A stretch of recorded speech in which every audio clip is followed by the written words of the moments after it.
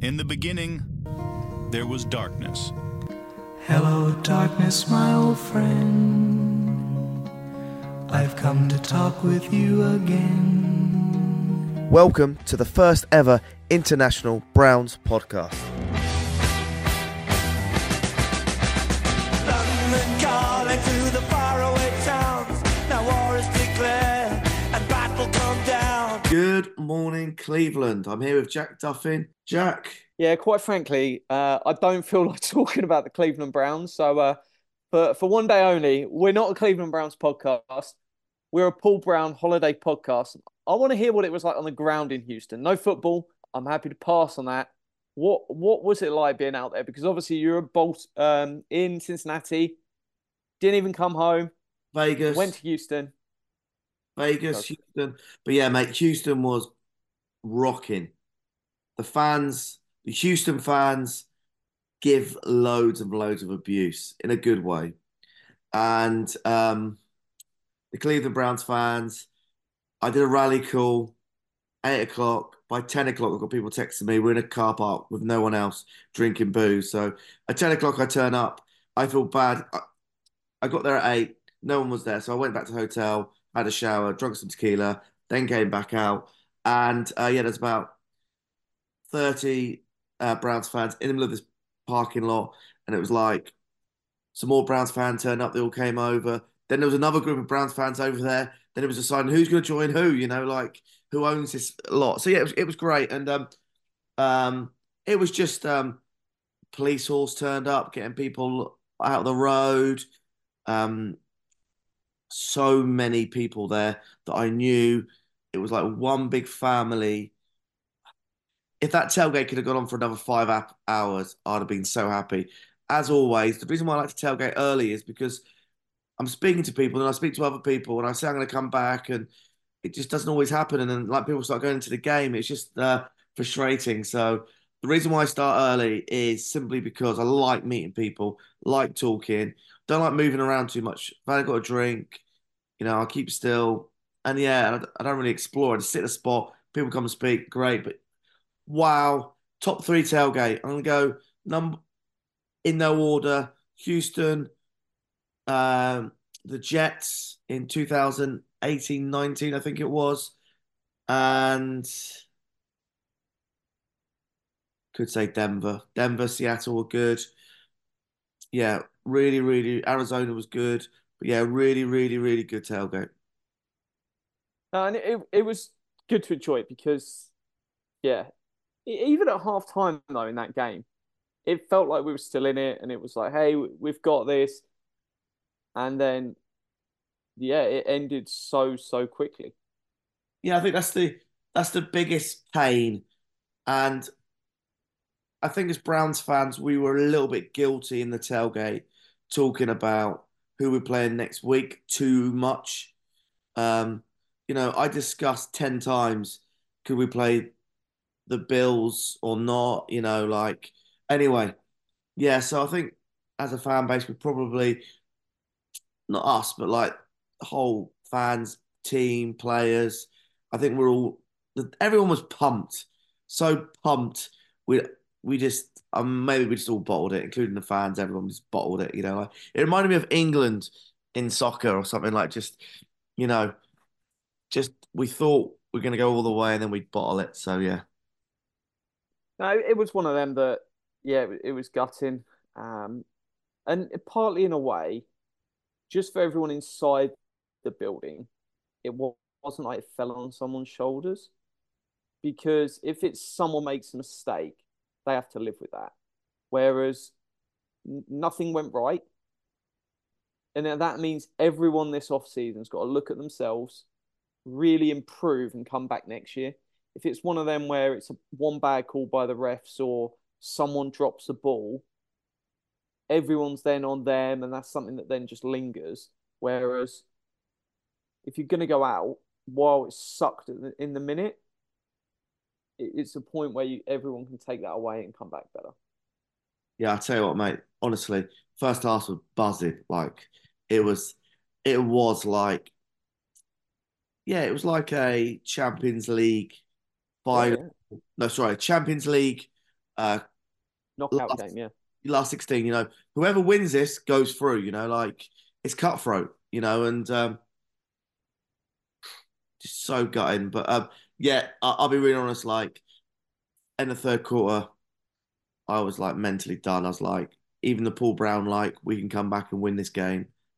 Nah, I was like, yeah, just gunning. And mate, the Texan fans, um, they were like giving us so much abuse, and that's what I like, and that's the level I like to operate at.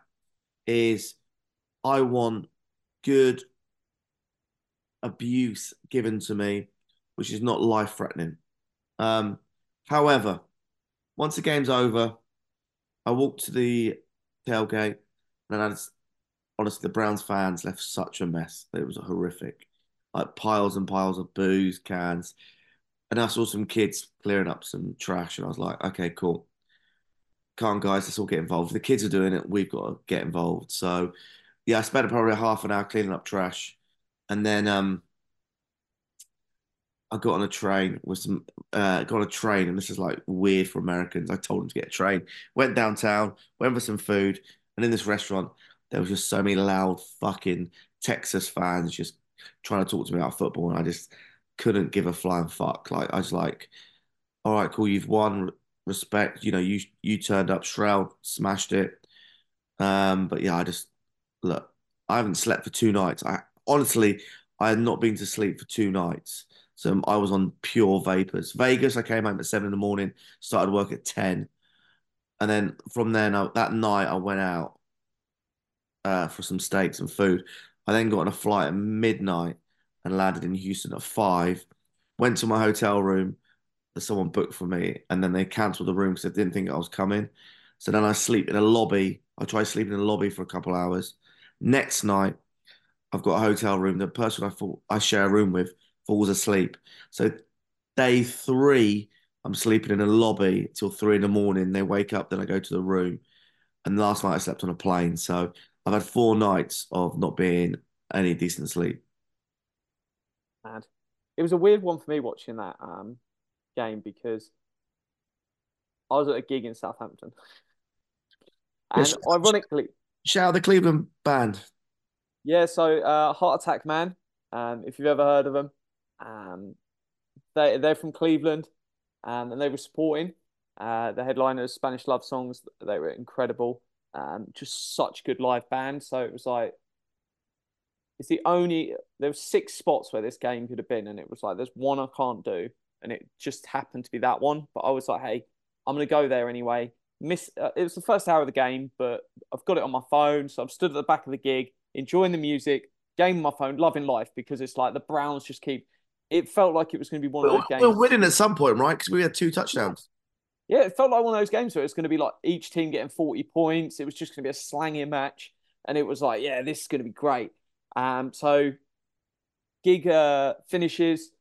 I go back next door to the casino because I already reached out to the casino that's next door to the gig venue, and I said, "Hey, can I get the Browns game on?" And they said, "Yeah, we can put the Browns game on if you come in." I said, "Great, I'm coming. I'll be an hour late." So they're like, "Yeah, no worries." So go in there, got the game on, and that's basically late in the second half. Sorry, late in the second quarter. Um, and then yeah, it's like right, we can do this. Come on. After half time, and then yeah, it just died so quickly. The first one, you're like, can we bring this back? There's an outside chance. The second one, you're like, yeah. My brother's like, shall we leave, or are you die hard and seeing this all the way through? And I'm like, I'm not leaving until they start kneel downs.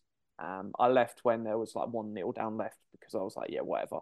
But then I had to leave there, and it was a 3 hour drive to get home because I was dropping my brother in central London, and then I had to drive back to Essex. So, yeah, not ideal, but we do what we do.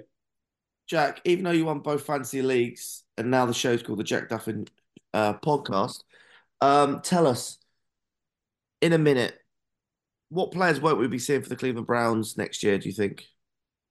So I would say out of like the starting 22, Zadarius Smith is probably the least likely to be back. He's the only sort of notable free agent they've got. Everyone else they're going to sign for like less than 5 Flacco million. Hunt. Flacco, Hunt, I don't think either of them back. But to be fair, neither are starters. They all need replacing. Zadarius Smith's the interesting one. So he's obviously the starting edge opposite Miles. They could keep him, but the most easy way to free up money to extend JOK is you let Zadarius Smith go. You bring in a sort of $2.5 to $5 million dollar edge in free agency. Ask Wright to step up, and you're not asking Wright to be the starter. You're just effectively you've got a rotation because Miles is in a rotation. He's not out there all the time. Plays about 85% of snaps, and that's only because we play so few. It'd be less if we play for longer. But that's one where you bring a lot of people in, you move a bit more money into linebacker, and JOK, in terms of the highlights, he's in all of them, the good and the bad. Very, very quick to react. And that will mean, because he's chancing stuff, he's just driving, shooting holes, tackle for the loss. But then he's also going to appear on the, when there's a touchdown, he's probably at times, he's shot a hole in his wrist. When you've got a defense this good, he's a great player to have. If you had him on a defense where we were struggling, it'd be a disaster, and the head coach would be calling him out all the time for like missing gaps and not reading the game well enough. But he's an absolute, he is the cherry on top luxury player, and it really means a lot to this defense. Good. So you're a team joke now. Get him an extension. I'd extend him as long as it's under 10 million. Okay. We'll keep an eye on that. Jack, how happy do you think the front office will be after now? Sorry, not say after the game. Now the season's come to the end. What do you think the front office will be feeling? I think they will be really, really impressed with how this year's gone. It's a real testament. Most teams, when they lose their starting quarterback, it's pack up the season. It's over. It's a disaster. And that's kind of it. Whereas it's one that they did so well. The amount of depth they've got in rooms. And the great thing is the 2024 Cleveland Browns is going to look a lot personnel-wise like the 2023 one. We're just going to add more rookies, push some guys off the bottom of the roster, and that's a great spot to be. We're not talking about, hey, we've got 6, 7 free agents, we're going to lose a lot of guys. We're going to make a couple of upgrades, but a lot of people are still going to be here. Cool. 84% of the 2,000 people voted. Do you think the season was successful or not for the Browns? 84% thought it was successful. I think it's 100% been successful. At the end of the day, I'd always say the goal is get to the playoffs and then you see what happens. We went into the playoffs with, well, Kenny Pickett's there, the second worst quarterback in the AFC, and it played itself out that way. It's one that you come back next year, hopefully Watson's been able to look at a lot of what Flacco did, get the ball out quickly, just throw, and that should be a recipe for success. So I feel really, really positive for what's coming. Great. And is it too early to know what position Browns draft, or we know our number now? So draft at 54 with the first pick in the second round. I think it's one where you're looking at a wide receiver or an offensive tackle, that pick.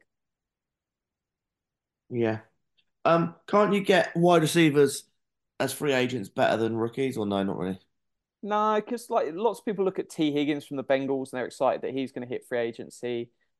Michael Pittman, stuff like that. Those guys are getting extended, they're getting tagged or traded. They're not going to be on the open market. Hey, if they make it there, then amazing, but I don't see it. So I think it's one you have to draft your wide receivers. They got lucky with Amari Cooper, but you've got to draft them, and you just keep firing until you get a guy. Will Cooper be back next year? Yeah, Cooper's back next year. I don't know if they'll extend him this offseason. So an interesting decision they've got to make because he's got he's going to be 29 going into next year, 30. He's going to be 30 going into next year, I believe, off the top of my head. So if you extended him, you might be talking about adding 2 guaranteed years. That's going to be you don't want to guarantee any player when they're 32 years old, especially at a position like wide receiver. So if he's willing to take a contract that guarantees him 2024, 2025, I think you can do it. If he wants 2026 guaranteed, you can't sign that deal. Will Jack Conklin be back next year? Yeah, so he's due back. He's got guaranteed money for next year. They could look to trade him during training camp or the season because they've got Dwan Jones, they've got Jed Wills. But for me, I would happily roll into the season with 3 legit tackles. If someone makes you a really, really big trade offer at that stage and take it because they get an injury, but I'm okay rolling with all 3. Dwan Jones, big boy. Ian's made the point before. It's like the chances of him picking up knocks during the season is just more than a Joe Thomas, someone that's built slightly smaller. So there's a risk. So I'm happy to have extra people. What about Greg Newsom? He back next year? I don't know. But he is due back one more year, yeah? Yeah, so he has his final year, but they've got to make up their mind by May 2nd if they pick up his 5th-year option. And that is for 12, just over 12 mil. And that's not for 2024, that's for 2025, but it is fully guaranteed. So it's one where, do they want to do that? Because 12 million for a slot corner is an awful lot of money. He's really good, but Cam Mitchell's also good. So I think there's an argument for, can you move on? And I think they're going to explore the trade market. If you can get a trade pick sort of somewhere in the 50 to 80 range, I think you sign that with a team and you send him on his way, because then you can use that pick, maybe even draft another corner, keep that development going. But it's one that I think you've got to explore that. So he's going to be a bit like a McGreedy. We can't afford 12 million for his last year, and then we just let him go. Yeah, I think it's one way you've got to have that conversation. It might be one way they pick up the option, allow him to play out this season, and then they trade him. But if they pick up his option, the turn of the league year in March, that's the first time he can negotiate with the team about an extension.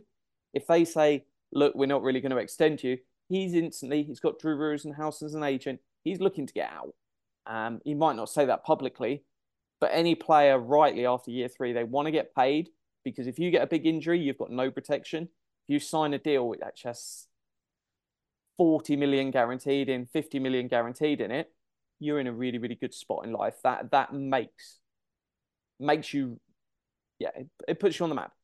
One rookie deal is good money for a player, but one vet deal, that sets you and your family up for life. Here we go. Did Greg Newsom make your OBR article in your predicting the 53-man roster? So he is. He's on there because I always lean towards continuity. If a player's on the roster, I always expect them to be back. I did speak in the article about trading him, but if I'm going to guess, then he's there. So Paul's touched that. Dropped an article today. It's a slightly large article. Have you seen the tweet of how many words it is, Paul? No, I haven't seen that, mate. Have a guess at how many words is in my Cleveland Browns 2024 roster prediction article. We're 1,000, knowing you. Slightly more. Oh, God. You're boring me already. 5,000. 10,000. Just over 10,000 words in it. It is deep. Covers everything that's going to happen this offseason. Like you copy and paste loads of little articles. There is several old articles that I've built it across the season. So, yeah. Nice. All right. And now, Jack, what's the most exciting thing you're looking forward to? Is it Super Bowl? Is it the Steelers, Bills? What are you looking forward to the most? I'm looking forward to launching my non-league football team. And if you're listening, you can become an owner. It's open to people all around the world. And I would love that. So, yeah, look at my social media, East Thurrock Community Football Club. We need you guys. How much would one of our listeners, can they donate? So donations, they haven't gone live yet, the link to just donate, but it's £50 a year and you become an owner. So that's the option there, but we will do a donation. That'll come out. What happens if someone said, like, I want a shirt and a share for like $150? Can you do something like that or not? Oh, 100%. We're getting, so we haven't got a shirt designed yet, but we will have a shirt online that you can buy. So yeah, loads of stuff coming out. We're just going through all the legal registration, everything at the moment, as to go off to Companies House, Financial Conduct Authority, get rubber stamped. But we'll have monthly options for people that want to do them rather than annual. That will come out in about a month or so's time. Maybe the podcast and the listeners could get together and sponsor the shirt. Oh, that's a dream. Paul Brown podcast on the front. Any rich listeners of the show, please reach out. But Jack, I know you've got to go to a meeting about football, soccer. So yeah, mate, great catching up. And I might look forward to reading that article. I think I'm going to stick on Cleveland Browns Daily, see what they've got to say, watch some programs, and slowly, yeah, I think I may just have a little break from American football for a bit. Prediction: do you think we're over here for the Jags game later this year? I think we are. I really hope it doesn't fall while I'm in honeymoon in Asia, because I will not be impressed. That's just my luck, wouldn't it? The Browns come over to England and I'm in bloody Asia. All right, people are still texting me now saying, I can't believe we lost. I was like, yeah. Hello, darkness, my old friend. Depressing, but I'm over it now. I'm not over it yet, so go Browns. Go Browns. Because a vision softly creeping left its seeds while I was sleeping, and the vision that was planted in